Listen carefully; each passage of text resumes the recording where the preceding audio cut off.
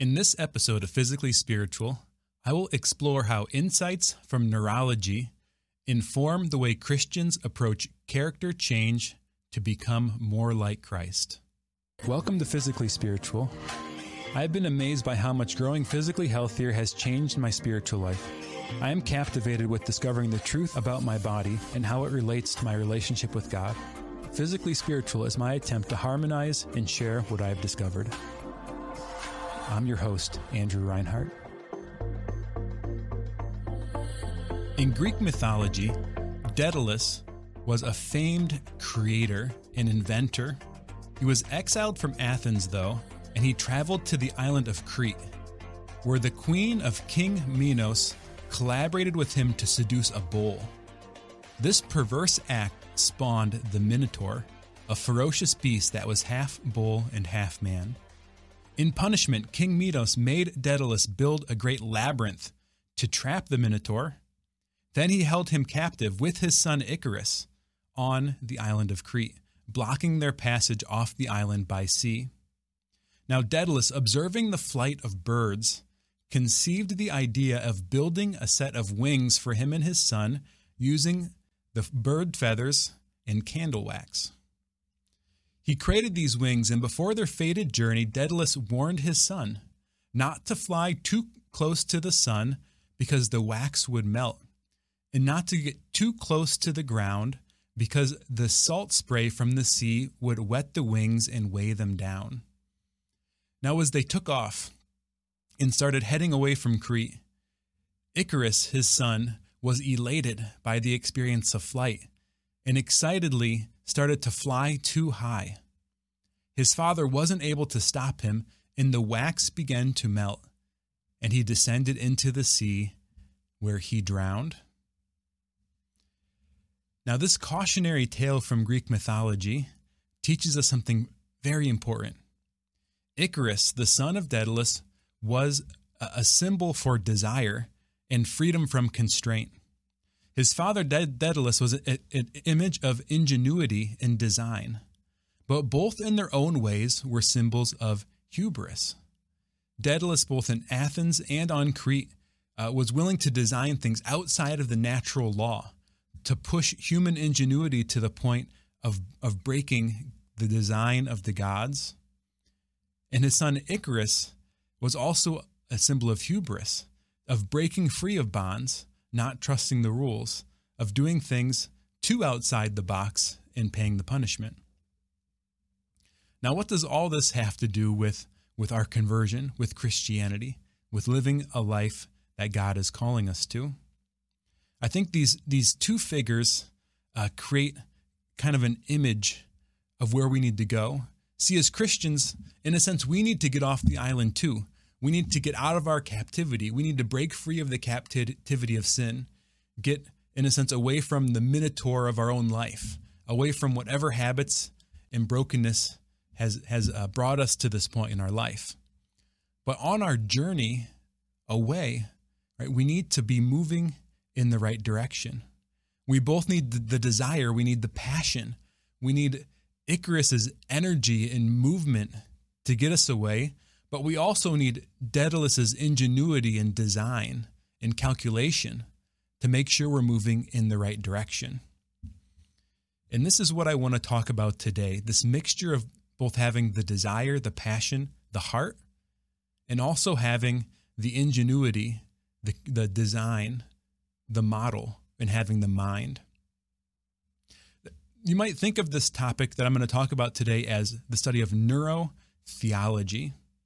It's a Christian perspective on how to grow in maturity using the insights from neuroscience. And a lot of these insights are gleaned from what's sometimes called the Life Model or Thrive Today. And I'll put links in the show notes to these two resources. This idea of neurotheology was really spawned by putting together two great thinkers, two scientists from the 21st century. The first is Dallas Willard. Dallas Willard was a great Christian spiritual writer, but he was also a philosophy professor at USC. He was famous for his writing in spirituality, and one of his biggest ideas that he pushes that Christianity is not just living for God, but it's a living with God. It's not just living for God, it's a living with God. It's having a dynamic relationship. And one of his other famous ideas was that of the great omission. The great omission. It's a play on words for what we call as Christians sometimes the great commission. The great commission was at the end of Jesus' life, right before the ascension. He gives this commissioning to the apostles. Jesus says, "Go therefore and make disciples of all nations, baptizing them in the name of the Father and of the Son and of the Holy Spirit, teaching them to observe all that I have commanded you. And behold, I am with you always until the end of the age." So this mission is sometimes called the Great Commission. And he pointed out the fact that our churches often follow the Great Commission.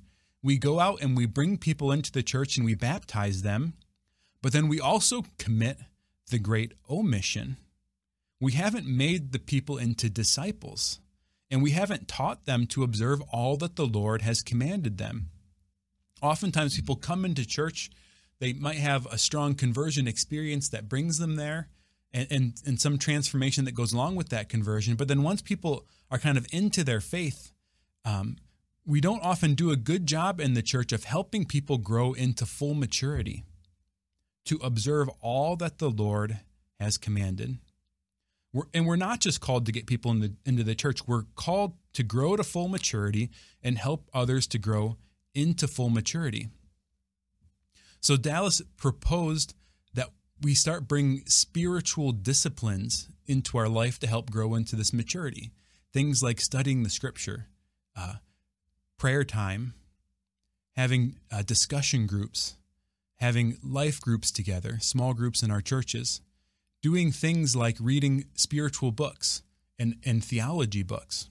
Right? These are spiritual disciplines we could practice to help us grow into full maturity. The other scientist who's gone to inform this, the concepts of the life model or Thrive Today is Dr. Alan Shore. Now, Dr. Shore is a psychologist and a researcher in neuropsychology at UCLA. He builds on the foundational ideas of attachment theory that were put forth by Bowlby, and he studies the development of the human brain through the early stages of life, with an eye to then informing how to treat mental illness. So this idea of attachment, what's this idea of attachment? The term attachment means it's an affectional bond or tie between an individual and an attachment figure. So it's a relationship between two people, and it's usually a caregiver. So such bonds might be reciprocal between two adults, but between a child and a caregiver, these bonds are based on the child's needs for safety, security, and protection, which is most important in the infancy of childhood. This theory proposes that children attach to caregivers instinctively for the purpose of survival. So the basic idea is that we as children get this kind of foundational relationship with our parents, with our caregivers, in order to have our survival needs met. This happens in our implicit or procedural memory, which means that this relationship, this heart-level connection we have with our caregivers, isn't something that we remember in pictures and words. It's something that we remember in our emotions, in our feelings. It's on a deeper level. Dr. Shore says that this internal working model is used by all human beings as strategies of affect regulation that non-consciously guide us throughout life in variously effectively charged environments. So this attachment that we have that's sort of stored in us from these primary relationships when we're very young, this becomes sort of a model by which we relate in all other emotionally charged situations for the rest of our life. So this primary attachment is a sort of Rosetta Stone that our brain uses to navigate emotions and relationships later in life. He also says that the self-organization of the developing brain occurs in the context of a relationship with another self, another brain. So when we're young, when we're little, we're essentially watching those who love us and experiencing their love, the expression on their face, the sound of their voice, the posture, how they respond to our various promptings, our cries and noises. And based on these experiences, our brain develops certain structures that match what we will expect to need in the context of that relationship with that caregiver. So for the rest of our life moving forward, if we don't try to grow in maturity intentionally past that infancy stage, and that infancy stage from like the last trimester of our of being in our mother's womb until about 2, our brain doubles in size. So there's this vast growth in the brain that kind of sets a lot of things up for the rest of our life. And this is why psychologists and neurologists will study the development of the infant brain so much. So if we don't do anything to change this attachment, to grow in this attachment, then the way that we're sort of trained to relate to the world emotionally from our infancy becomes the way that we continue to expect things to happen the rest of our life.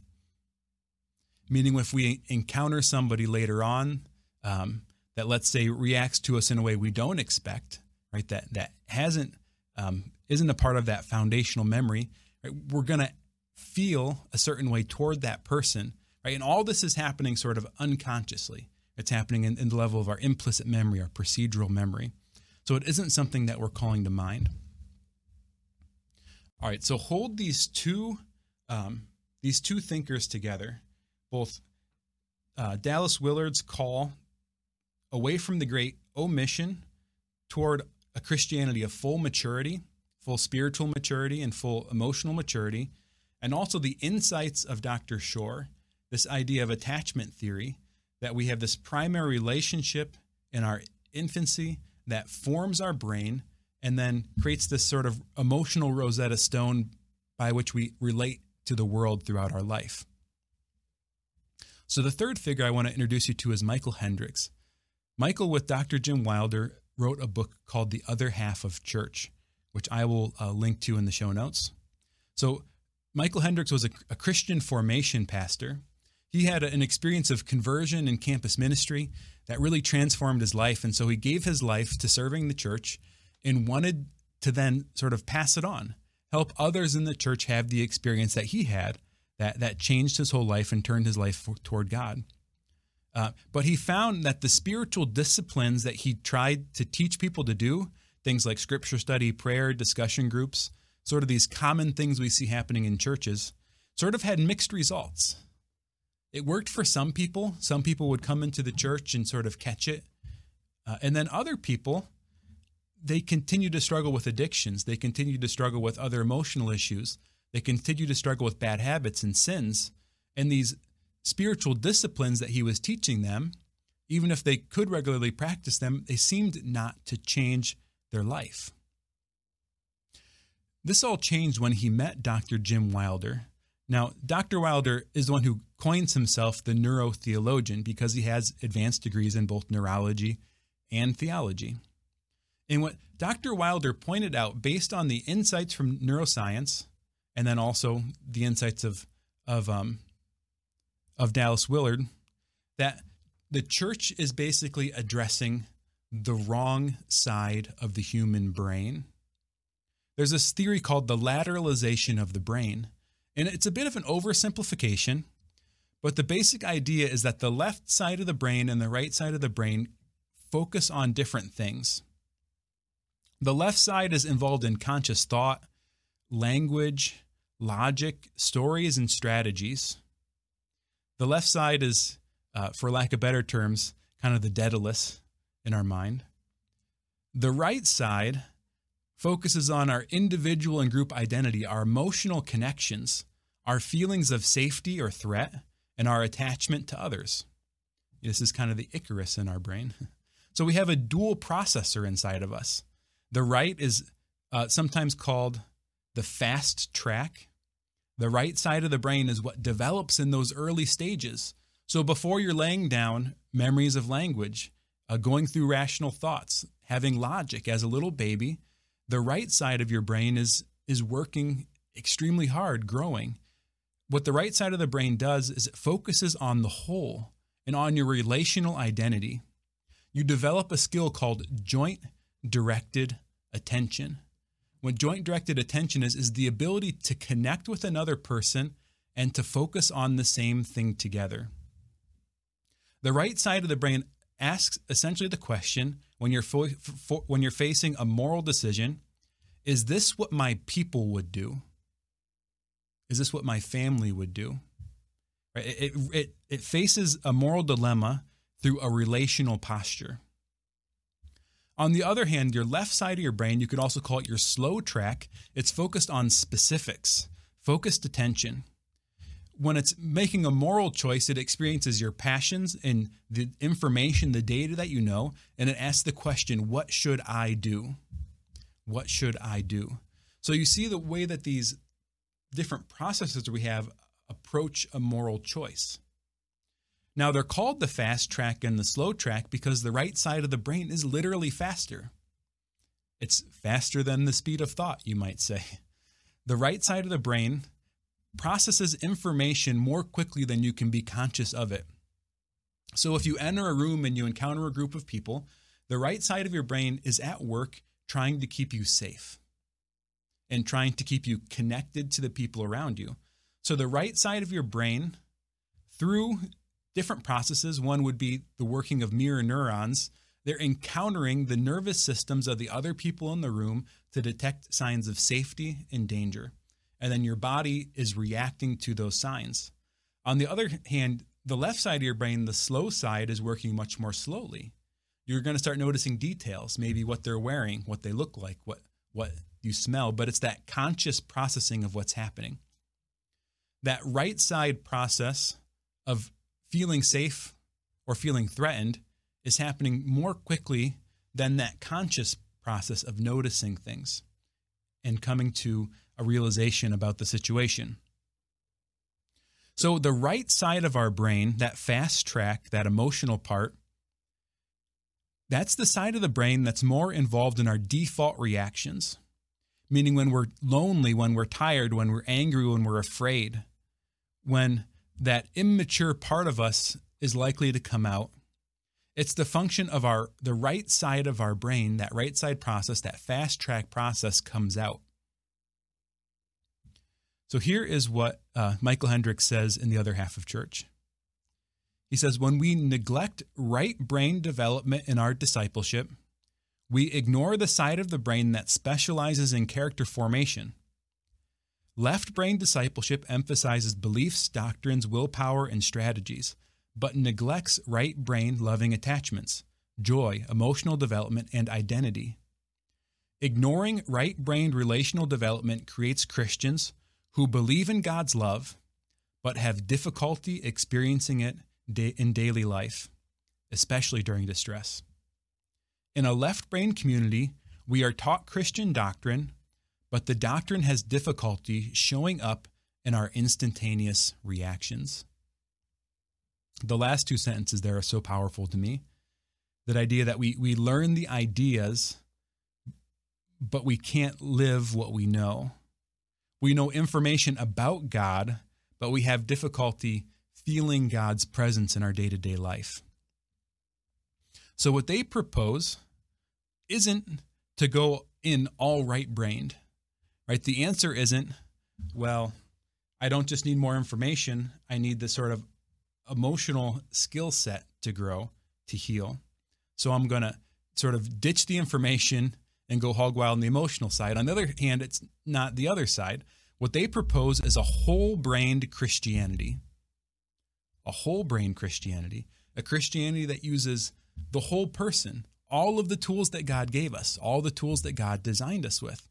So in complement to the spiritual disciplines that Dallas Willard proposes, they also want to develop relational skills training.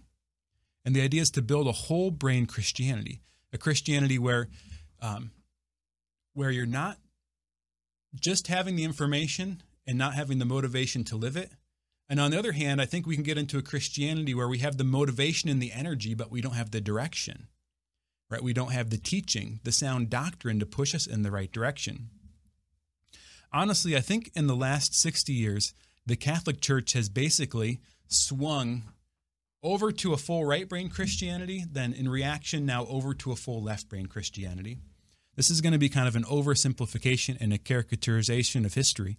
But after the Second Vatican Council, in many churches, sort of these right brain activities were very strongly emphasized. It was emphasized that, we're just together. It's this community focus, and we're going to spend time together and experience love, and then go out and share that love that we're experienced in social justice.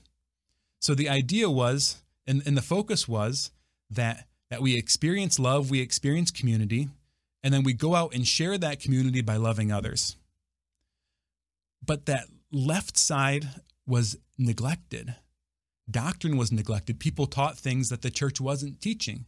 So while people had motivation and energy, oftentimes they did things that were destructive to them and others. So it didn't bear the fruit that many people hoped it would have. On the other hand, in reaction to that, we've now swung to a majorly left-sided approach to church.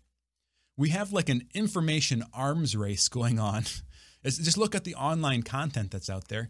30 years ago, it was difficult to find quote unquote good stuff, meaning orthodox material about the church. Nowadays, there's so much material out there that no one could ever possibly listen to it in their whole life, right? There's whole online Catholic like Netflix things with thousands and thousands of videos and talks and programs and ebooks and everything else. And there's how many different podcasts and YouTube channels and books and talks and everything else. Right? We have this sort of information overload. But on the other hand, I think people are still struggling to live their faith. They're struggling to experience that kind of character change, that transformation of heart, that full maturity in their faith.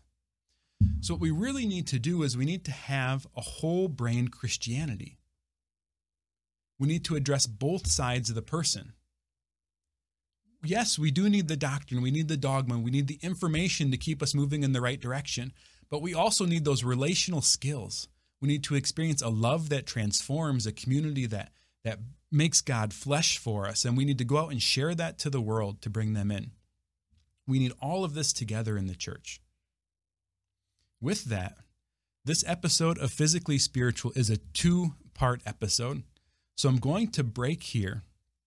But before I do, I want to invite you all to support Physically Spiritual by becoming a member of the Totus Tuus community. The Totus Tuus community are patrons of Physically Spiritual. They donate any dollar amount a month, and in return, there are certain perks that you get. If you want to join the Totus Tuus community, go to physicallyspiritual.com. If you want to get any of the content that's published by Awaken Catholic, access to an alternate to social media, or your perks as a member of the Totus Tuus community, consider downloading the Awaken app. The Awaken app is at theawakenapp.io, or search for the Awaken app on the Google Play Store or the Apple App Store. And with that, tune in next week for the next installment in part 2 of this episode of Physically Spiritual. Thank you so much for being a part of Physically Spiritual. Every moment of the show you've watched, know that I'm grateful that you've given your time to this. I'm so passionate about the message that I'm trying to share, and I'm excited about the future of the show. So thank you for every like, every view, every watch, every follow, every comment, every rating you give in the show. And a special thank you to all you that are already members of the Awaken Nation. So thanks again for supporting the show.